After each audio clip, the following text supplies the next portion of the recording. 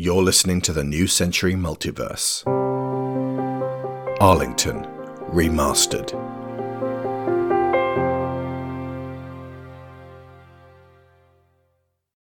Chapter 25. Aftermath.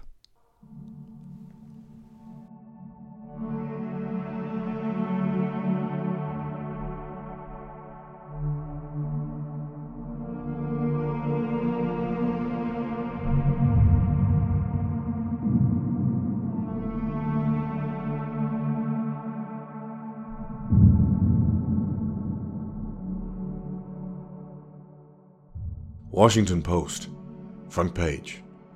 Written by Raven, District of Columbia, October 26, 1883. Remembering the Arlingtons, 6 months on. The public assassination of Thomas and Sarah Arlington, Director and Deputy Director of the NIA respectively, on April 26th of this year, may well be looked back on as a turning point in American history. They had gone from secrecy to full transparency in the time it took to deliver a brace of stirring speeches. The gunmen who took their own lives immediately after their successful shots were fired could of course not be questioned as to the nature of their conspiracy. It appeared to be highly coordinated in its execution, with two distractions in different areas of the crowd in the moments before the shooters revealed themselves. They could also not be identified, and so their motives remain unclear. The now famous cry denoting racial hatred, moments before the attack, may have been yet more misdirection to obscure deeper political motivations, though it may simply be what it appears on the surface. Several members of the Aryan Dawn fraternity were picked up by the security team as the crowd fled, but could not be connected with the gunmen. The Arlingtons on April 25th were unpopular.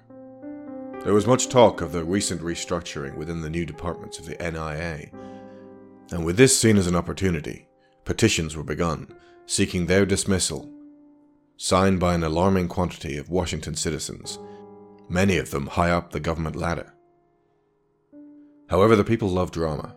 They love a story, and God help us, we love tragedy. Collectively, we often exhibit love's dark reflection regarding tragedy. We obsess over it. No sooner had Thomas and Sarah expired, when bootleg copies of the Vox tubes containing what would turn out to be their final words began circulating. People were listening in basements and attics, clustered around in groups, hearts pounding as the shots rang out through the scratchy recordings. The next day there was already a change of heart in progress, a different form of acceptance, reserved for people no longer around to account for themselves. But the newspapers had another story, one that rocked the nation's capital to its foundations. It was evidence from an anonymous source of the Arlingtons' bloody escape from bondage 20 years ago, back when the Civil War was in full swing. Different papers had different emphasis as to how they presented the information. Stars and Stripes concentrated on the fact that as a soldier, locked into a military campaign, Thomas was clearly in the grip of liberating slaves, such as he had himself been. There was perceived altruism in his actions. Stars and Stripes actually attempted to imply that this could be seen as a legal act of war, Union upon Confederate. The Herald laid down a thinly veiled hysteria-courting piece about the savage murder of the two white landowners by their Negro property, and how this was America's nightmare, then and now. The revolution of the Negro, a curse from the dark continent upon their benefactors. A later evening edition included a small article with some retractions. The Washington Post, I'm proud to say, focused on Sarah. Given a day to mull over her heavy backstage involvement in the writing of the handbook, a picture was beginning to emerge of just how important this woman was to us. Thomas was clearly the driving force, but Sarah kept the human element and the conscience. An interview with their friend and colleague, Frederick Douglass, revealed what had really happened during their escape, and the grand romance unfolded. Washington had divided itself between those cheering the death and departure of tyrants and those mourning the loss of key political figures, heroes, who now, suddenly, in their absence, seemed more needed than ever before. At the funeral, held appropriately in Arlington Cemetery, first Frederick Douglass and then President Grant gave moving speeches. The attendance of invited guests was surprisingly impressive for people so secretive, including Thomas's mother and sisters, and his daughter, Truth Arlington, the White House Communications Director, whose stammering, heartfelt eulogy was broken up by multiple pauses to regain composure, and had a profound effect upon those in assembly. I was not present, neither was Truth's twin sister Harriet.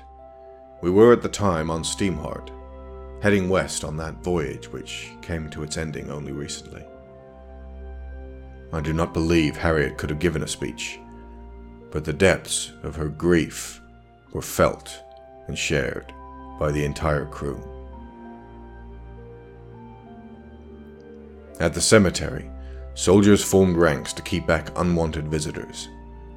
A contingent of ghoulish onlookers had been expected, and indeed did emerge. But they were cast to either side by a procession that walked from the center of D.C. to Arlington Cemetery. No songs were sung. Hollered insults were ignored. But within the crowd, hands were locked together tightly. An estimated 7,000 people marched the 2.5 miles that day to pay their respects to the memory of the Arlingtons. The line spread back far across the Lincoln Bridge.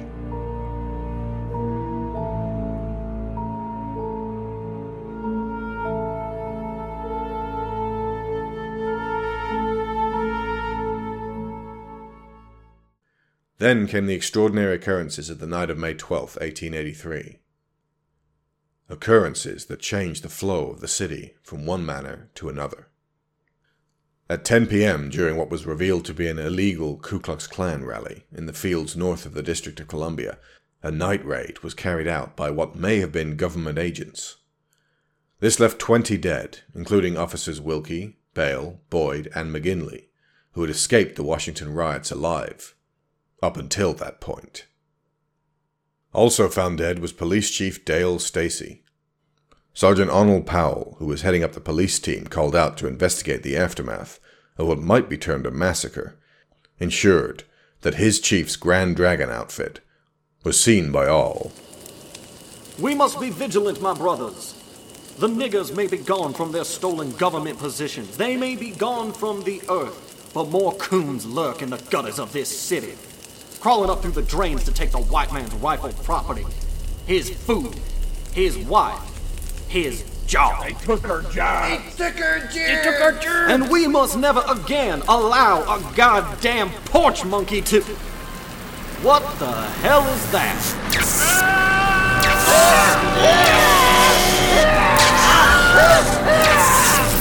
Reports of there being a steamcraft present, of even larger size than the one sighted during the Washington riots, bristling with weaponry and laying waste to fleeing, chinless white supremacists, are of course entirely unfounded. At the exact same time as this, public statesman Dutch Van Tassel was being murdered in his bed.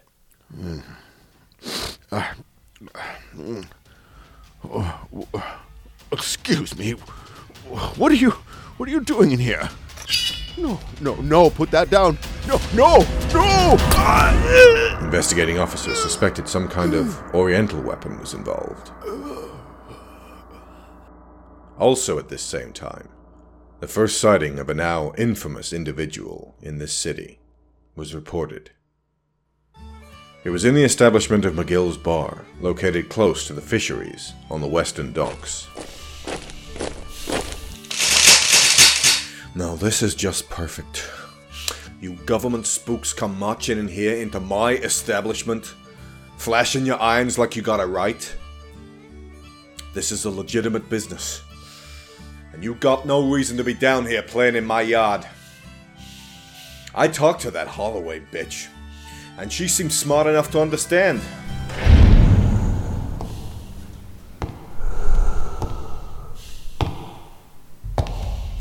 Now what the fuck is this? I didn't know the circus was in town. All accounts describe a tall, hooded figure, almost certainly male, clad in white armor, resplendent of the samurai of Japan. At the ribcage of the breastplates, 3 red stripes were adorned on either side. The mask was blue, white, and black, with a red star upon the forehead. Boys, shall we tell this Jap cocksucker, in his fancy outfit, what we do to clowns around these parts? Oh, I'm quite aware of what you do here. So this is just a flying visit to state that as of now you are all under new management. My name is Mr. White. Fisher, you have the option of being my lieutenant at this location, but I have a sneaky suspicion you're not going to take me up on the offer. What's with the mask? Your mug so fucking ugly you're scared of showing it? The mask is my face. The only one you need all concern yourselves with. So how's this work? You come in here asking for a cut or something? We're supposed to shit ourselves and roll over? Right on all 3 counts. Okay. The person to shoot this guy gets double pay for the next year. Alright, motherfucker. Not a smart man. Nobody else? You all got scared of this fucking goon? How many more knives can he have? Joe, come on, double pay. Maurice, maybe you'd better listen to him. Fuck you, you yellow-bellied shitheel. Your men are better at choosing their enemies than you. Watch closely. Alright, enough of this shit. I'll do it myself.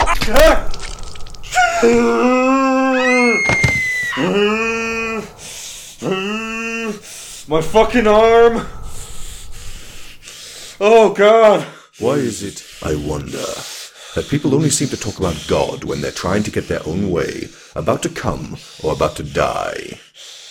The world needs one less of you, Maurice. And I am so glad you declined my offer.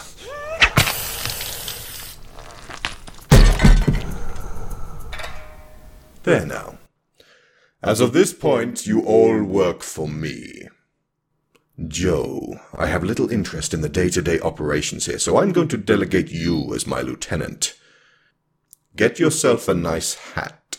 Yes, sir, Mr. White.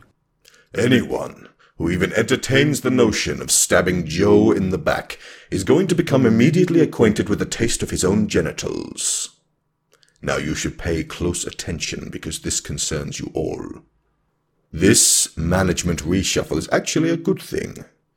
I'm going to take you places, starting with the location of the people who are supplying you with opium seeds and stolen cattle. The official word on Maurice Fisher's disappearance was that he left town to visit his grandmother. The whispers in alleyways speak of the swift, theatrical brutality of Mr. White with this man. Also, how in the moments before he was decapitated, he did indeed soil himself. Another man who disappeared that night was a Mr. Eli Roach, an associate of Fisher's, who was found lying in the street several days later. His eyes staring, a thin trickle of drool at his lips. Alive, yes, but not well. His mind was somehow gone.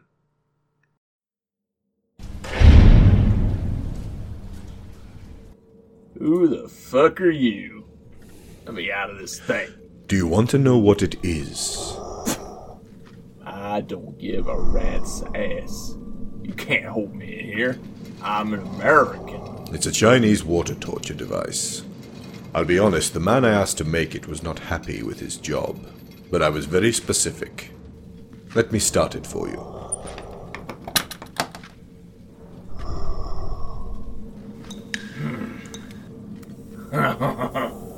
Oh, this is terrifying.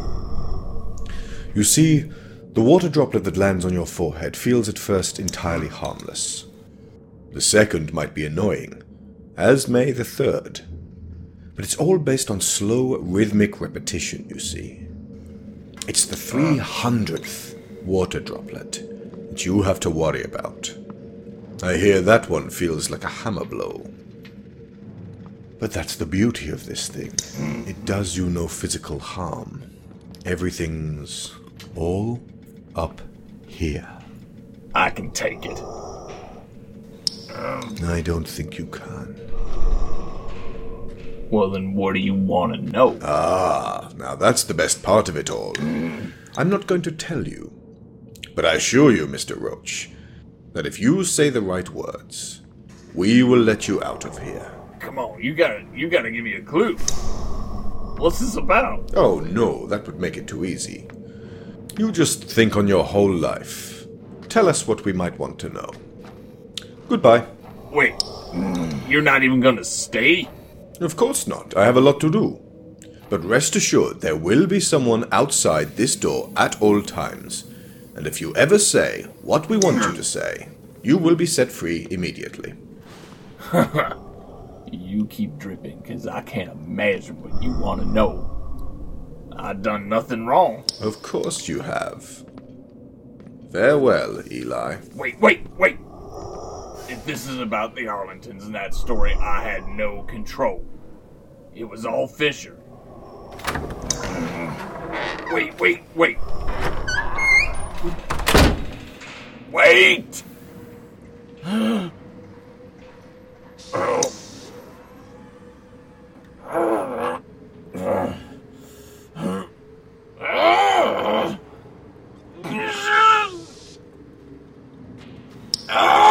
The new director of the National Intelligence Agency, handpicked by Sarah, though the two of them only met once, was Catherine Holloway. This was a controversial choice for many reasons, lack of training in this specific field being chief. The issue of her sex was brought up time and again by detractors. Fortunately, as Sarah had anticipated, the public favor for Holloway, thanks to her passage in the handbook, won her instant goodwill with supporters of the late Arlingtons, and many who were not. Miss Arlington? Truth, please, Miss Holloway. A pleasure to meet you. I'm still a little bewildered as to why I'm here. Because my mother saw that while love is a desperately precious resource in politics, it's one of the few that isn't finite. It multiplies. Right now, you are one of the heroes of America. We play this one right and you'll be known to everyone. And if not inspirational to all, undoubtedly influential. And we know your organizational skill set well already. Can I even train up in time before I'm given a situation I can't handle? It won't take you long. The way it's structured now, you'll get a lot more support than my parents did. They made sure of that. And the new department heads have their previous workload balanced among them. I won't lie to you, though, Catherine. This is going to be a high-pressure role. Public-facing. Decisive. A lot of ball-busting to do. Well, that sounds a little more achievable. It's all part of the new handbook that we are going to write. Together. To bring it back to the Arlingtons. When I met with Thomas earlier this year, the idea of fear was broached. My article on him had been a risky prospect, and naturally being brought before a man so strong, a man so in control, a man with the power of life and death at his fingertips, the subject of my being afraid was brought up. I told him truthfully that I was not afraid. But now, as the year closes and the nights draw in, I finally find myself reaching that point. Part of that fear lies in the potential actions of Mr. White. If the rumors are even partially based in fact, then this is an individual who answers to nobody, and whose moral compass may not run parallel with the majority. His decisions are already shaping our society, which could precipitate great progress, or terrible repercussions, for the possibility of a post-Wendigo world. The official record states that this man does not exist, but I have an inkling that if Thomas and Sarah Arlington were alive today, we would not need him.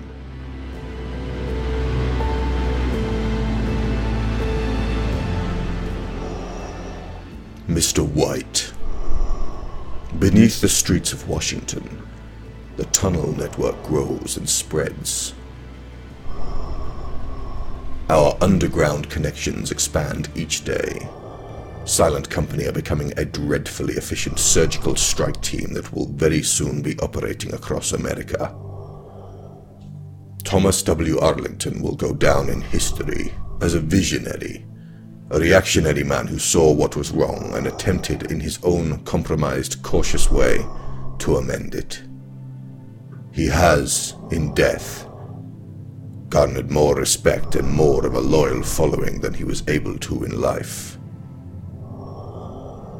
As for Sarah Arlington, whose fatal flaw was trusting the people, her passing, her loss, unlocked me from the chains of fear, as did the confirmation that America is not ready to accept Negroes in a public position of supreme power.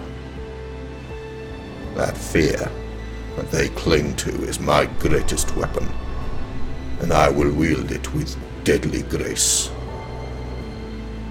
I shall watch over these children now, and whether the day when they are ready to grow up comes in my lifetime or not, I shall keep them safe from my place in the shadows.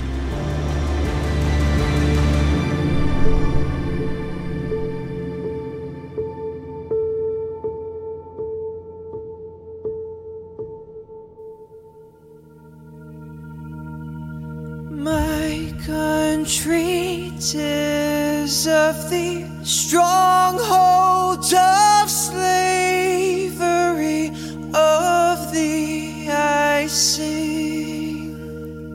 Land where my fathers died, where man's rights deride, from every mountainside thy deeds shall ring.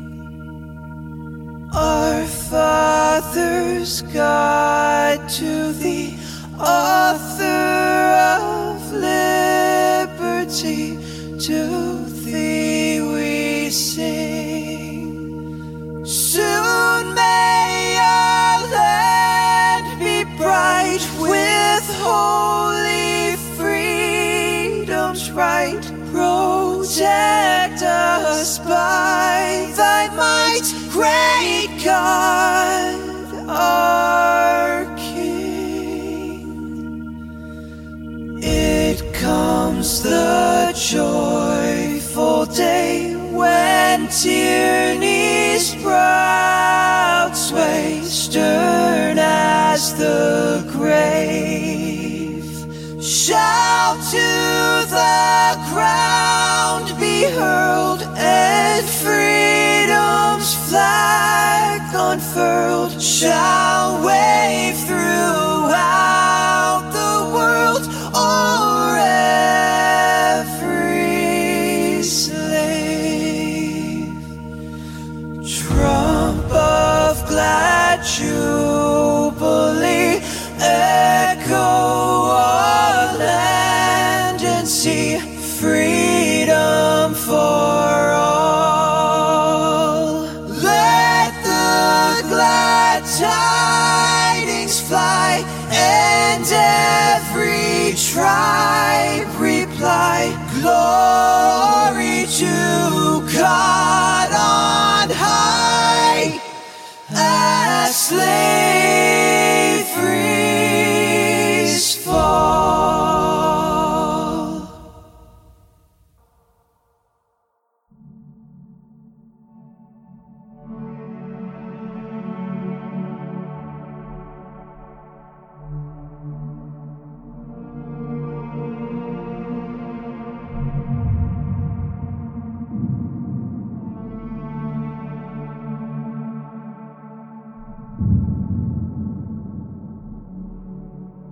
You have been listening to New Century, Book 4, Arlington.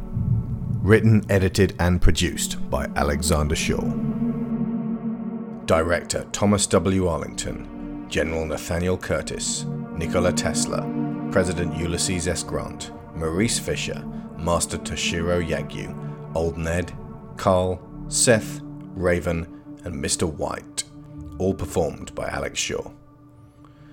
Deputy Director Sarah Arlington and Clara, performed by Maureen Foley. Harry Arlington, Julia Grant, and Captain Annie Oakley, performed by Loretta Saylor. Communications Director Truth Arlington, Executive Assistant Director of Intelligence Laura Graham, and Louise, performed by Theo Lee. Major Frank Butler, Captain Samuel Tudor, Chief of Staff Conrad Jacobson, Lieutenant Lawton Sadler, Joe, and Police Chief Dale Stacey, performed by Spencer Lieb. Agent Lee, Director Catherine Holloway, Housing Chief Claudia McAvoy, Mrs. L, and Old Mama, performed by Sharon Shaw. Agent Jeremy Pines, Thomas Edison, Colonel Joseph Tremaine, Eli Roach, George, Bill, and Surgeon General Julius Kaufman, performed by Matt Wardle. Frederick Douglass, performed by Paris Lilly. Sean Riley, performed by Bob Chipman. Senator Henry McPherson, performed by Daniel Floyd.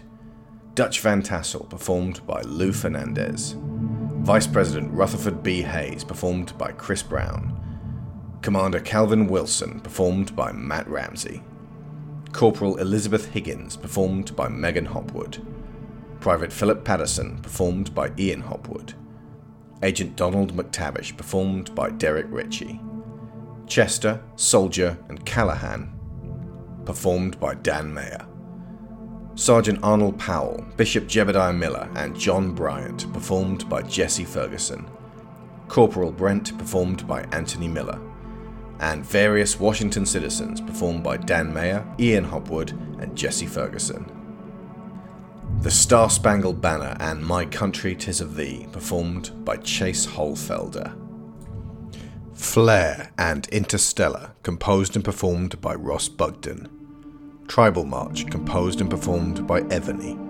Emotional Powerful Music by Mattia Cupelli. One Wild West, composed and performed by Edward Blakely of Shockwave Sound. All other music, including the title Prospector theme, composed and performed by the insanely hard-working Kevin MacLeod of Incompetech.com. And many soundscapes were provided by Tabletop Audio. New Century will continue with The Princess Thieves.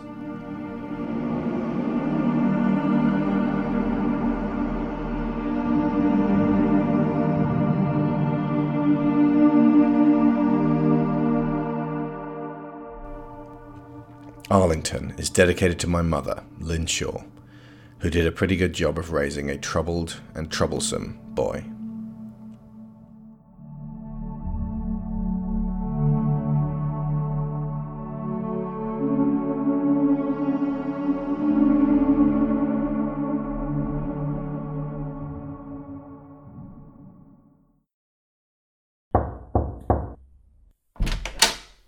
Mr. Vice President. Sean? Hey there, Truth. Come on in. What's up? My mother told me to give this to you last month, and I guess I forgot, with everything going on. It's been sat in my office. I'm sorry. You know, without her, I wouldn't be sitting here. She was a remarkable woman, Truth. You okay today? Yes, I'll be fine. What is it? It's, It's a baseball.